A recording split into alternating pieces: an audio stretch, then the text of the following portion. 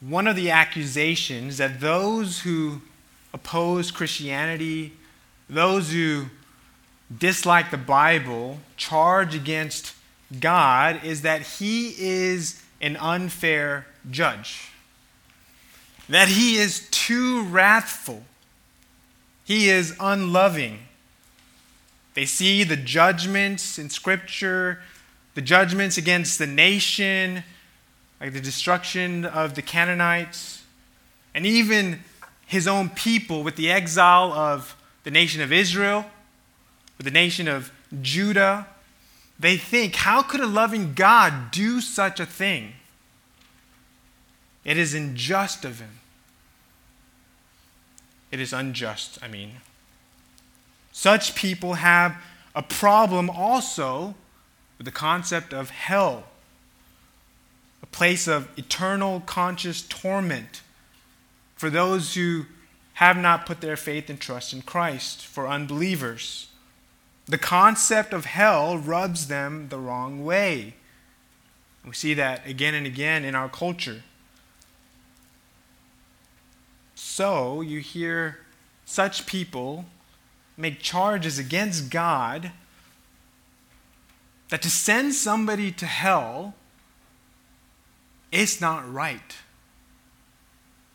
To send somebody to hell forever where they will suffer is unjust.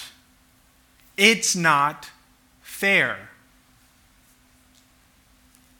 Now, they make such faulty conclusions because they have a wrong view of God. And they have a wrong view of man. Frankly, they have a low view of God and a high view of man. In general, they think man, for the most part, is good. Man is good.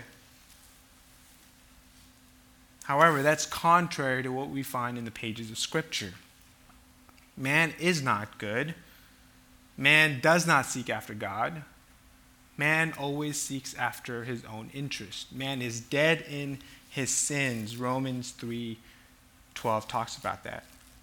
Rather, God alone is good. Jesus makes that clear in Luke 18.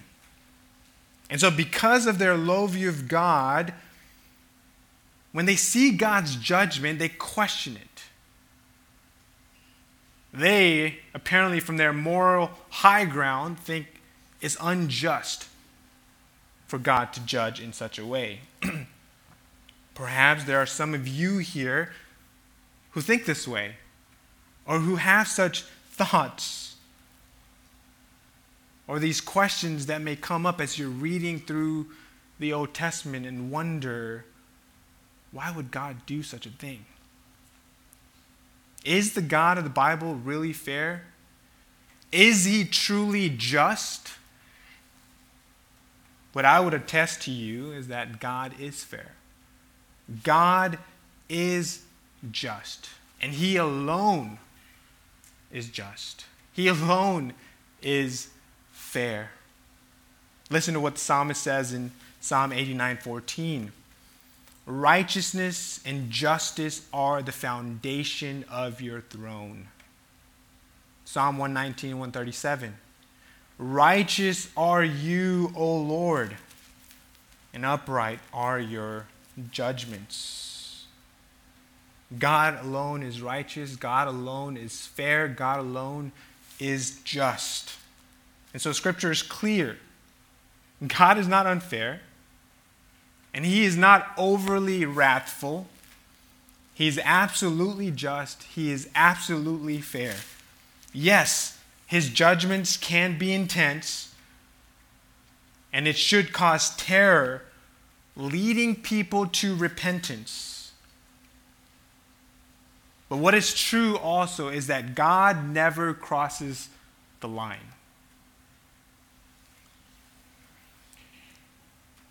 His judgments are precise. And he alone, again, is fair. Now, we as fallen humans, even the best of us, can overreact to the injustices done to us. Take, for example, your relationships with your siblings, with your parents. For those of you who are parents, with your kids. We can easily overreact and judge unfairly. But God never does. His judgments are true. His judgments are righteous. His judgments are just.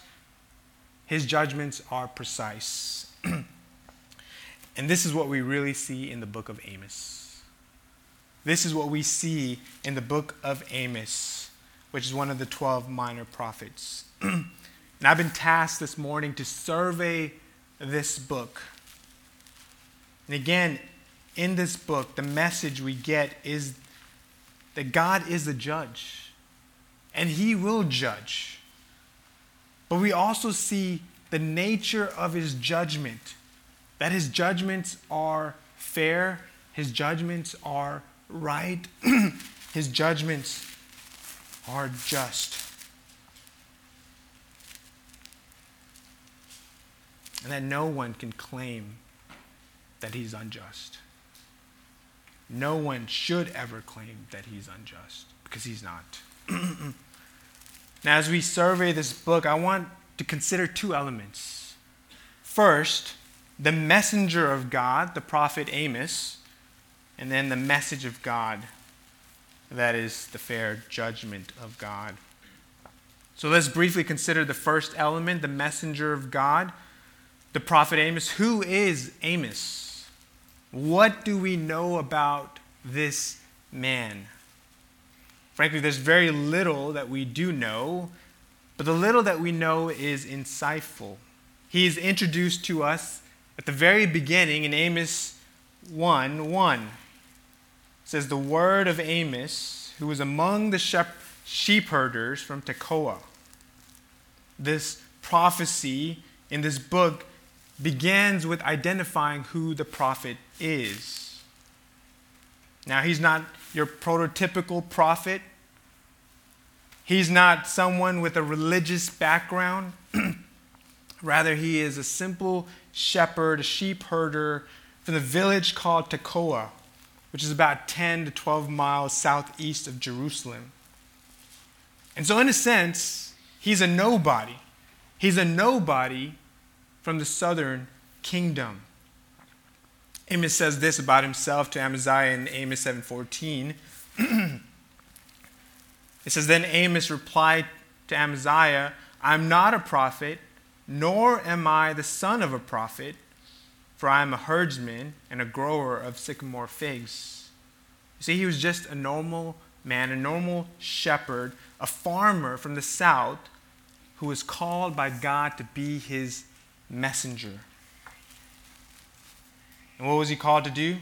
He describes it in chapter 7, verse 15. It says, "But the Lord took me from following the flock, and the Lord said to me, 'Go prophesy to my people Israel.'" He was called to prophesy to the northern kingdom. God called a southern farmer to leave his home, to go to a land that was unfamiliar to him, to a major city to the north.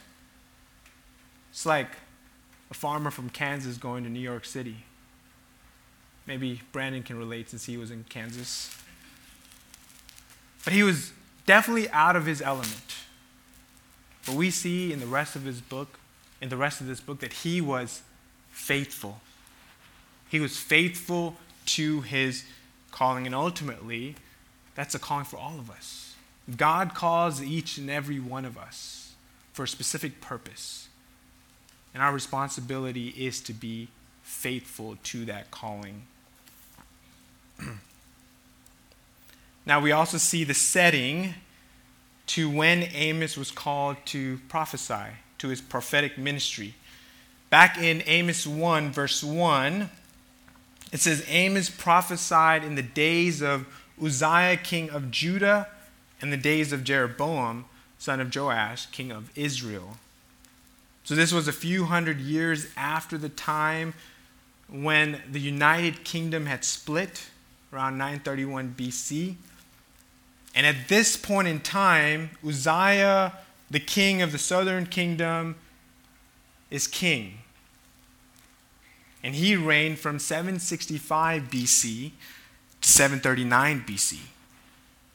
And then we see Jeroboam is also listed. And he is the king of the northern kingdom who reigned from 785 BC to 753 BC. So likely his reign, or Amos's ministry, took place when their reign, the two kings' reign, overlapped. For the northern kingdom, this was a time of great prosperity. It was a time of peace. It was a time of great economic prosperity and military prowess.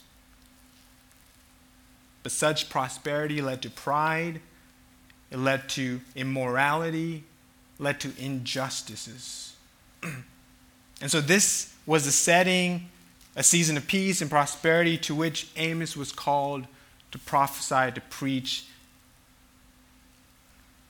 He came preaching to a physically and materialistically thriving nation, yet they were a dead nation, spiritually speaking. So this was the messenger of God. Now, what was his message? Now, this brings us to our second element, and that is the message of God. His judgment, his judgment.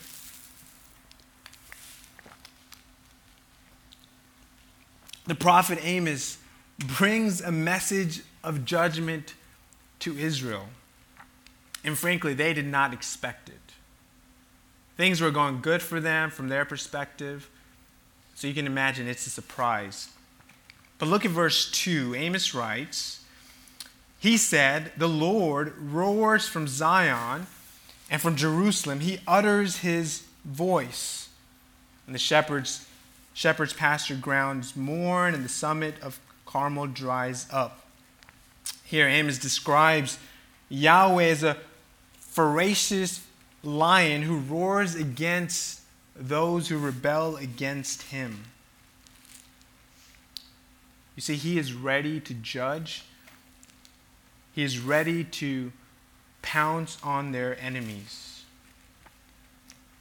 And it's a scary and devastating thought, because you see the response. It says the shepherds, pastures, grounds mourn, and the summits of Carmel dries up. Carmel was a place where Elijah battled the prophets of Baal in 1 Kings 18. It's a place of bountiful trees and lush gardens. But it says that it would dry up. So Amos was there to warn the nation of Israel, as we will see. And he continues in the rest of the book to pronounce these judgments. And what we see is really the nature of God's judgments. Israel will be judged along with the nations. But again, the point he will make is that God's judgments are just. They're not unjust. They're not overly wrathful. He is right to judge because he is holy. And thus he hates sin. And thus no one should ever say that God is unfair or unjust to judge. So as we continue in the rest of this book, as we survey the remaining 9 chapters, I want us to consider 3 characteristics of God's fair judgment. Yes, he will judge, but we'll see the nature, the characteristics of God's fair judgment. We'll see that God's judgment is an indiscriminate judgment. We'll see that it is a just one. We'll see that it is a precise one. And beginning in chapters 1 and 2, we see the pronouncement of this. We see the first characteristic of this. That is, God's judgment is an indiscriminate one, or you could say an impartial one. in verse 3 of chapter 1 to the end of chapter 2, we observe 8 judgments against different nations. There's 8 judgments pronounced. And it's because of sin. Regardless of who they are, whether they're the nations or the people of God, God judges all. And they all will be judged for their rebellion against God and His holiness. And as He pronounces these judgments, they will follow a similar formula. He will employ like a similar pattern. For example, look at verse 3 of chapter 1. It says, "Thus says the Lord, for 3 transgressions of Damascus and for 4 I will not revoke his judgment." And this same expression is repeated again and again with all of the other judgments. For 3 transgressions and for 4. For 3 sins and for 4. And what does this formula mean? There is a number, or 3, the number 3 is a number of fullness. It is the limit. So at 3, God is saying, you have hit the limit. You have hit the mark. But at 4 sins, you've crossed the limit. So this is not just the number of sins, rather the exceeding fullness of sins by these nations. The point is, the cup is overflowing with sin. And so this formula is repeated again and again to show that judgment is coming to them because they have sinned immensely. God initially begins his indictment by focusing on the nations, as I've mentioned, specifically those around the nation of Israel.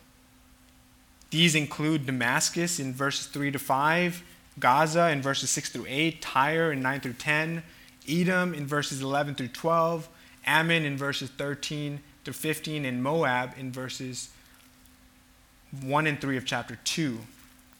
And you can imagine as these judgments are being pronounced to these or against these nations, you can imagine Israel hearing this and completely agreeing. Yes, God, judge these nations. They are immoral and they deserve your judgment. And the reality is they did. By the way, one thing I do want to point out is by God announcing their sins, it shows that God knows everything that's happening. He's aware of all the sins that is happening both internally and externally. And God keeps a record. God keeps a record. And thus, why he can come and judge these nations. But Amos does not stop just with these nations. Because it says that God also roars against his covenant people. Shows his impartiality. Both the nations and his people are judged because both or all have sinned. And so he continues with the 7th pronouncement of judgment on the nation of Judah. And what was their sin? Verse 4 and 5 tells us that they had rejected God's law and they had served false gods. They committed idolatry, adultery. And they too, like the nations, would be judged. And we see that fulfilled in 605 with Babylonians coming and judging them and taking them into exile. Now, if Judah was not exempt, then neither would Israel be. In fact, they were even worse. So we see the 8th judgment pronounced on Israel, and who will be really our focal point for the rest of the book. Look at verse 6 of chapter 2. Thus says the Lord, For 3 transgressions of Israel, and for 4, I will not revoke its punishment. God said, you too have filled your cup with wickedness, and it's overflowing. Verse 6 continues to give us some of the reasons. It's because of their social injustice of treating people of lower class in an unjust manner, taking advantage of them, and of their sexual immorality. Look at verse 6. Because they sell the righteous for money and the needy for a pair of sandals. And these who pant after the very dust of the earth on the head of the helpless also turn aside the way of the humble. And a man and his father resort to the same girl in order to profane my holy name. And they also committed adultery. Look at verse 8. On garments taken as pledges, they stretch out beside every altar, and in the house of their God, they drink wine of those who have been fined. And he goes on to say even more, that they silence God's prophets. They made the Nazarites to break their vows. And so this all called for the judgment of God to the nations, and specifically to God's people. See, they were held to a higher standard because they were God's people and they had God's law, and yet they sinned in this way. They were supposed to be a light to the nations, but they were becoming more like the nations. And thus God was pronouncing judgment on all of them. This is similar to what we see in Romans from 1 to 3. For all have sinned. For all have fallen short of the glory of God. And he goes by chapter showing how everyone is condemned before him. There's no one without excuse. None is exempt. Because God is not biased. He is not indiscriminate. He judges because sin exists. And he hates sin. He abhors sin. And thus we see a pronouncement of judgment on the nations, and more importantly, his people. Next we come to a second section in chapters 3 to 6. And here we see a second characteristic of God's judgment, and that is that his judgment is a just one. It's just. In this section, in these chapters, we observe also 3 messages that kind of highlight this. In these 3 messages, these start off with the phrase, hear this word. Hear this word. And we see this formula in chapter 3, verse 1, in chapter 4, verse 1, and in chapter 5, verse 1. And these serve as structural markers to mark 3 distinct prophetic messages to Israel by the prophet Amos. And really by this formula, he's trying to get their attention. He says, listen, hear what I have to say. It's important. And in the first message, in chapter 3, he shows their guilt. In the first 8 verses, it kind of presents a cause and effect relationships, really proving that God has a reason to judge them. In verse 1, he identifies that this message is against Israel, his chosen people. And though they are chosen, they're not exempt. And in verses 3 to 8, there's a series of questions that are presented to show that God, again, has a just cause to judge them. Verse 3, it says, do two people walk together who walk together unless they agree? You don't see 2 men just walking around randomly. There's an appointment there. There's a reason why they're walking. There's a purpose, cause and effect. Verse 4, does a lion roar in the forest? when it has no prey. A lion will not roar for no reason. He has a cause. He has caught its prey. Verse 5, does a bird fall into a trap on the ground when there's no bait in it? And so it goes, these cause and effect relationships. You see, the bird falls into the trap because there is a bait. There is a cause to why he gets trapped. There's a cause to why a lion roars. He has caught a prey. There's a cause to why two men are walking together. There is an appointment. There's a reason. And so God is saying, do you really think I would judge when there is nothing there? Think again. I have a cause. And the cause for your coming judgment is your rebellion, your sin. God's judgment is not arbitrary. It doesn't happen without reason, without purpose. God has a cause. And his judgments are just. And it's fair.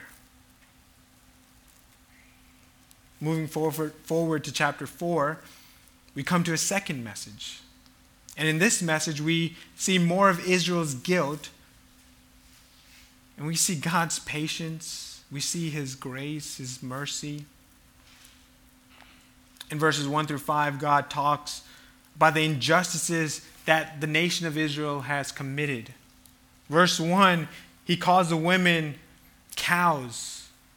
This is because of them living in extravagant lives. Lives of riches, luxury. But in their affluent position, they oppress the poor. They crush the needy. See, their appetite is to serve themselves. God has a cause. And verse 2 talks about a warning that Amos presents to them, to a tragic end if they continue in their ways. Verses 4 and 5, we see their sin of false worship, offering idolatrous sacrifices. You see, every time they entered the temple in Bethel, in Gilgal, they would multiply their transgressions. Their whole system of worship in the northern kingdom was set up as a rival to the temple in Jerusalem. So right from the beginning, sign of rebellion against God. You see, they weren't worshiping God in the way he had prescribed. They were really worshiping God in the way they wanted to, in their own image. They were worshiping a God of their own making. And thus they were guilty of such worship. And thus judgment was coming. And this is instructive for us as well. And God has prescribed his way of worship. And we see that in the pages of Scripture. And we ought to worship him not in the way we think, but in the way he has prescribed. Moving on to verses 6 through 11, God reminds them of his love for them. How he brought famine, drought, locust, pestilence, and war so that they would return to him. God was disciplining them so that they would return to him. These were warnings for them. But these warnings fell on deaf ears. They did not listen. They were futile. 5 times in these verses we see Yahweh declare, "Yet you have not returned to me." Yet you have not returned to me, in verses 6, in verses 8, in verses 9, verses 10, verses 11. Even in their rebellion, God in his faithfulness was trying to draw them back to him. Yet they did not return to him. What was God showing by this? He was saying, I gave you these punishment to bring you back. They were designed to see your rebellion. They're an opportunity for you to turn from your ways and return. But you did not listen. Instead, they hardened their hearts. They were unmoved. They thought they knew what was best.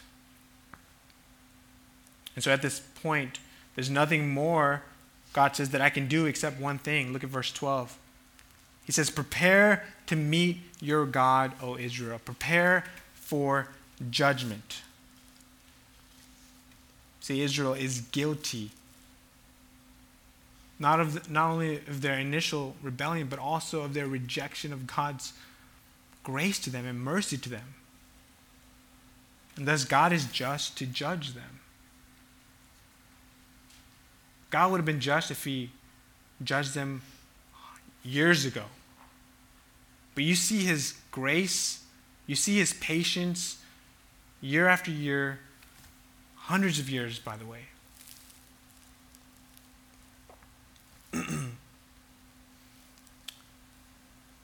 Now, to show just how just God is, we see in chapter 5 a third message.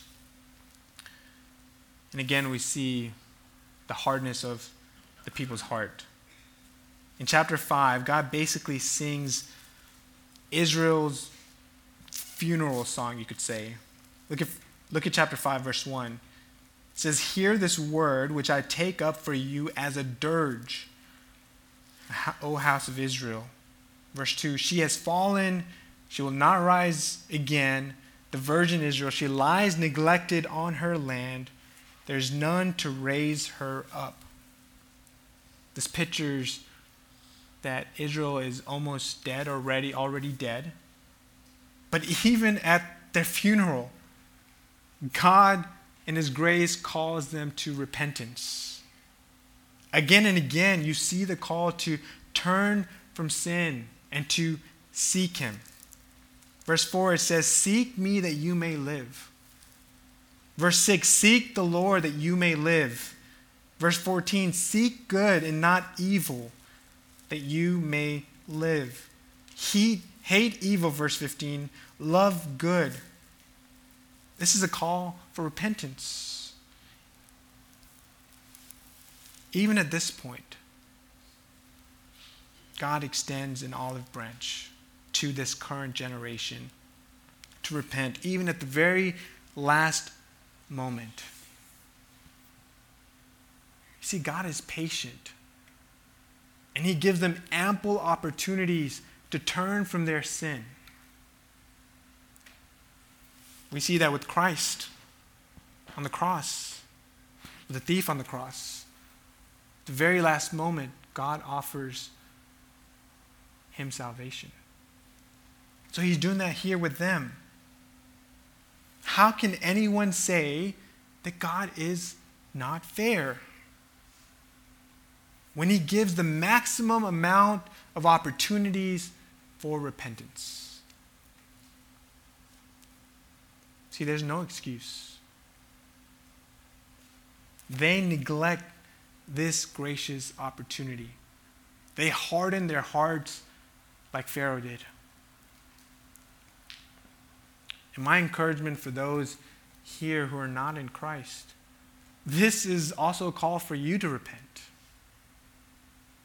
God is telling you to seek him. God is calling you to repent, to turn from your sinful ways, and to turn to him, to seek him through Christ. God has made a way for you to be reconciled to him through the person of Christ. And in his kindness, in his patience, he is calling you to repent and turn to him. So we see in this section that God is a just judge. In chapter 6, we see the reason why they would not repent. It's because of their pride. It's because of their arrogance. They didn't want to submit to God. Look at verse 8 of chapter 6. The Lord God has sworn by himself. The Lord God of hosts has declared, I loathe. Externally, they thought everything was going right. So why should we listen to the shepherd from the south? But God was using this messenger to call them to repentance, but in their pride, they rejected God's word. And it was so bad that God swore in verse 8 that their judgment would be certain. He said in verse 8, therefore I will deliver up the city and all it contains. He continues in verses 9 through 11 to discuss the extent of this coming judgment. That will be comprehensive, that it will be complete. Look at verse 9 of chapter 6. And it will be, if 10 men are left in one house, they will die. Verse 11, for behold, the Lord is going to command the great house to be smashed to pieces, the small house to fragments. He will make sure that it happens. He will make sure that it's complete. And there will be no relenting of this. Verse 14 says, there God says, for behold, I am going to raise up a nation against you. This is a prediction of the nation of Assyria, who's going to rise to power overnight and come and destroy Israel. Now, this is God's coming judgment of them. And this section really highlights the fact that God had every reason to judge them. They rebelled against God. They did not worship him the way he had prescribed. They did not love their neighbors. They took advantages of them, took advantages of the poor and the needy.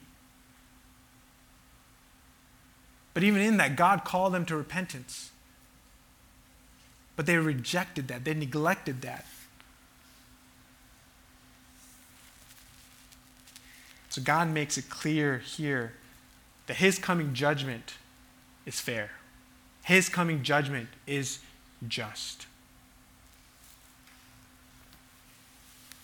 He tells them, it's not my fault. I am not being reasonable, or unreasonable, that is. Israel, it's your fault. Remember the cause and effect. I have a cause to judge you. You have sinned, and in egregious ways. And in the process, I've been patient with you, and I've given you ample of opportunities to repent. But you haven't. Like Pharaoh, you have hardened your heart. And so judgment is coming. Judgment is coming. And my judgment is fair. My judgment is just. This brings us to a final section of this book in chapters 7 through 9. And here we see, you could say, a third characteristic of God's fair judgment, and that is his judgment is a precise one. A precise one. We have seen that God's judgment is impartial and discriminate. We've seen that it is just. And finally, we'll see, hopefully, that it is precise. That is, those who are judged get precisely what they have earned. Nothing more and nothing less. God is just, he is holy, he is righteous, and everyone deserves what they have earned. And in this section, we see 5 visions, and we'll briefly go through them quickly.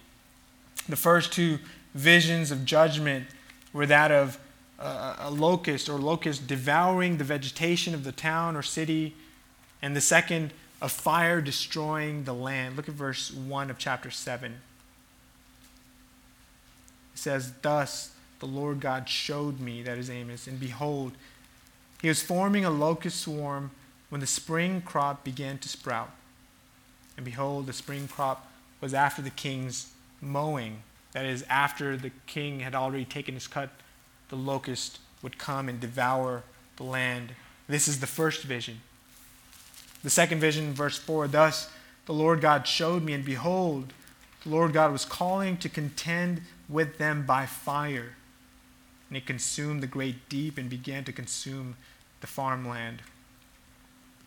After seeing these two visions leading to utter destruction, Amos was filled with terror and he pleaded with God. He petitioned God to not carry out these judgments. We see that in verses 2 and 6.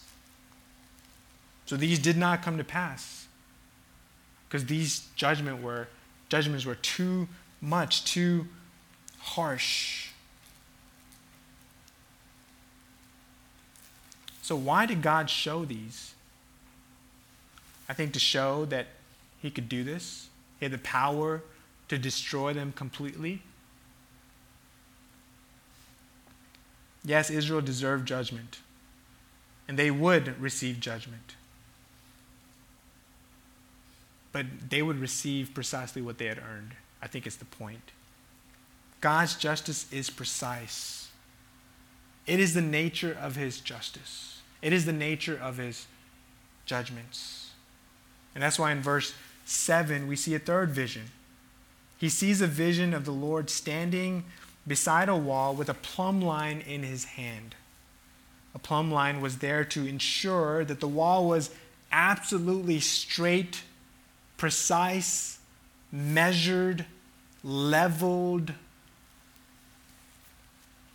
The point is he was measuring their sins, and they would get precisely what he measured. Nothing more and nothing less. And then in chapter 8, we see a fourth vision. It is a vision of a basket of summer fruit. In the way that a fruit is ripened by the summer heat, the point is here that Israel was ripe and ready for judgment. Verse 2 of chapter 8 says, "The end has come near for my people Israel. I will spare them no longer. The time for mercy was over. I've given them many opportunities. Now is the time for justice. Judgment is at hand. God has waited patiently, but they have not listened. Thus they are ripe and ready for judgment." And to show that God was serious about this, I mean, they should have got that immediately. But to show that he was serious about this, that his judgments that he was pronouncing on them if they had not repented would come into fruition, we see a fifth vision in chapter 9. Here God says, "I will give you a sign that proves that what I'm saying will happen." He says that in the near future, there will be a great earthquake. Describes that in verses 1 through 4. Let me just read verse 1 quickly. "I saw the Lord standing beside the altar, and he said, 'Smite the capitals so that the thresholds will shake, and break them on the head of them all. Then I will slay the rest of them with the sword. There will not be a fugitive who will flee, or a refugee who will escape.'" He's saying there will be this devastating earthquake in the near future that will come upon the city. There will be an immediate sign for this future judgment that is to come. A future judgment by the Assyrians. And we see that happening actually in verse 1, or chapter 1, verse 1. Amos says this: Amos was preached 2 years before the earthquake. So we have in this book, all that he preached happened, and then 2 years later, he says, this earthquake that he saw in the vision that he prophesied occurred. And that was an immediate sign for this future judgment that was going to come. So believe it. What I'm saying is true. What I'm saying will happen. And I keep my word. This earthquake will be a foreshadow of the judgment by the Assyrians in 722 BC. God is saying, you're ripe for judgment. You have not repented. You have not listened to me. My word is true, and it will happen. And that serves also as a warning for us and an encouragement. God keeps his word. Again and again, we see that. I marvel, I'm amazed the more and more I learn about God's word. I read about the prophecies in the Old Testament, the promises made and how they are fulfilled, and the promises that are yet to be fulfilled. I'm confident that it will happen because God is faithful to keep his word, both in judgment and in future restoration, as we'll see.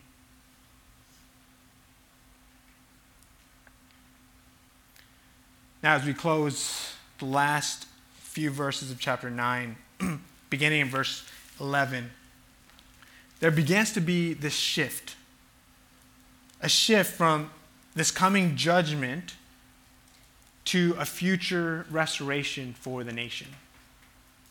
In this dark, terrifying message, God does not leave his people without hope.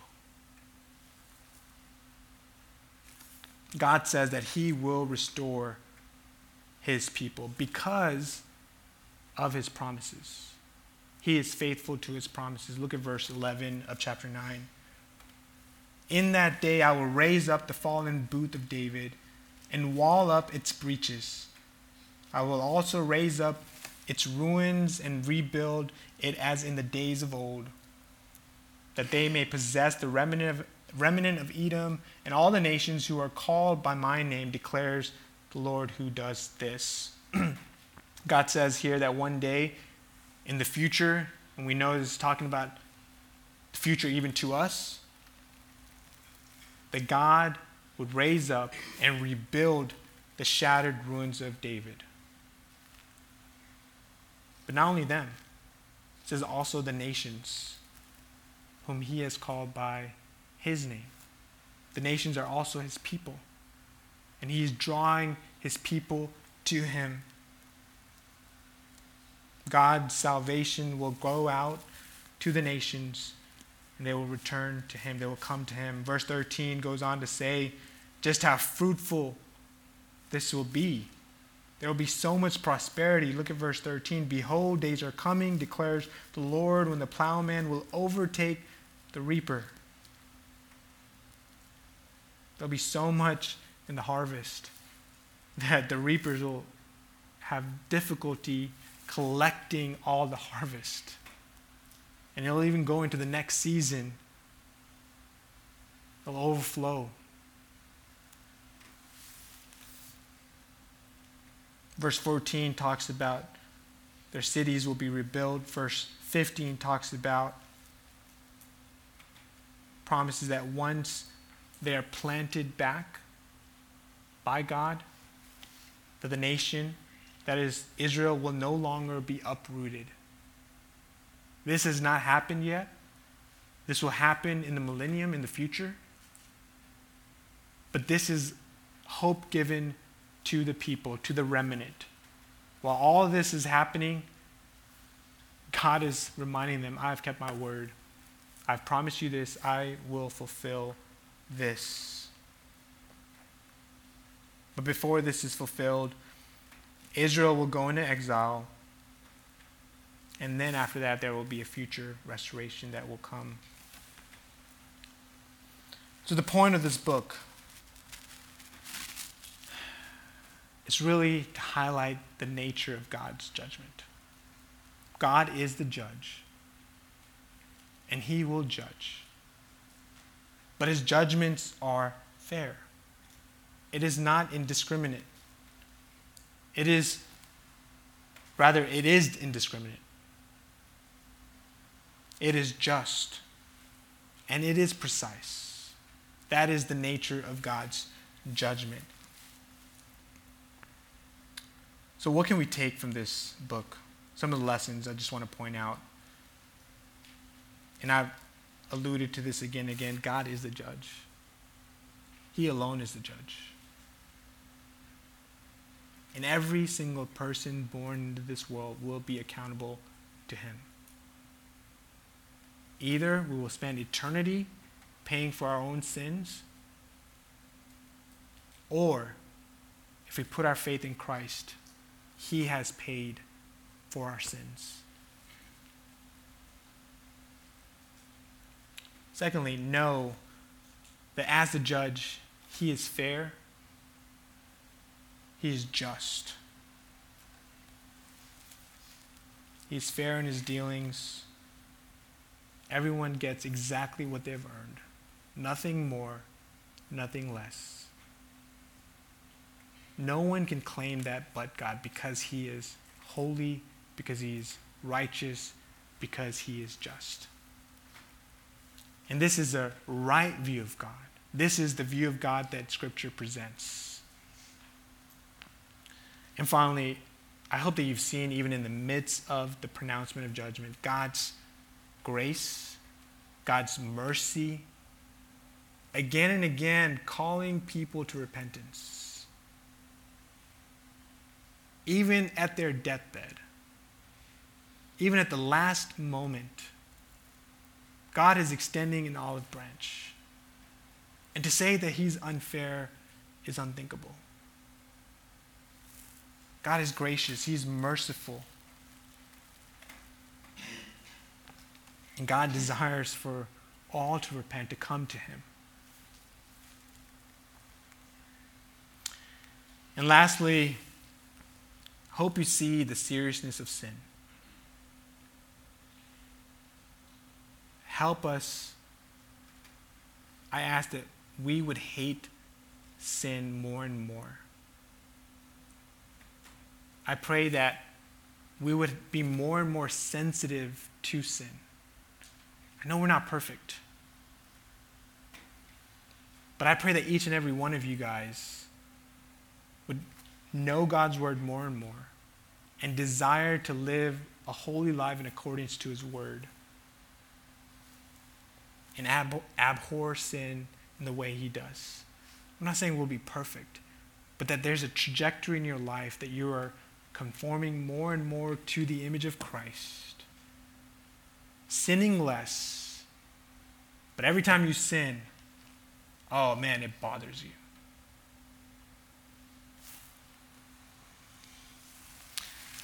I want to close by reading Psalm 119, 137 again, talking about the justice of God, how just he is.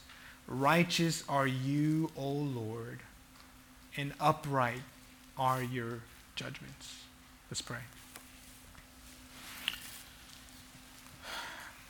Father, we just thankful for this book. We're just thankful for your word. There's so much in this book that we can discuss and talk about, Lord. We're just grateful that you've given it to us. And I pray that you would help us to grow in our understanding of it and have a right view of you, and see that you are the judge, and that you are a righteous judge. And Lord, that we would just fall on our knees and worship you for just how great you are, how good you are, how righteous you are, how holy you are, how fair and just you are. You hate sin so much that you sent your Son to die on a cross, to pay for the sins of those who would ever believe in him. Thankful for how just you are. Thankful for your grace. Thankful for your mercy. And help us to grow in our understanding of that reality and just be led to worship. We thank you. We love you. In Jesus' name, amen.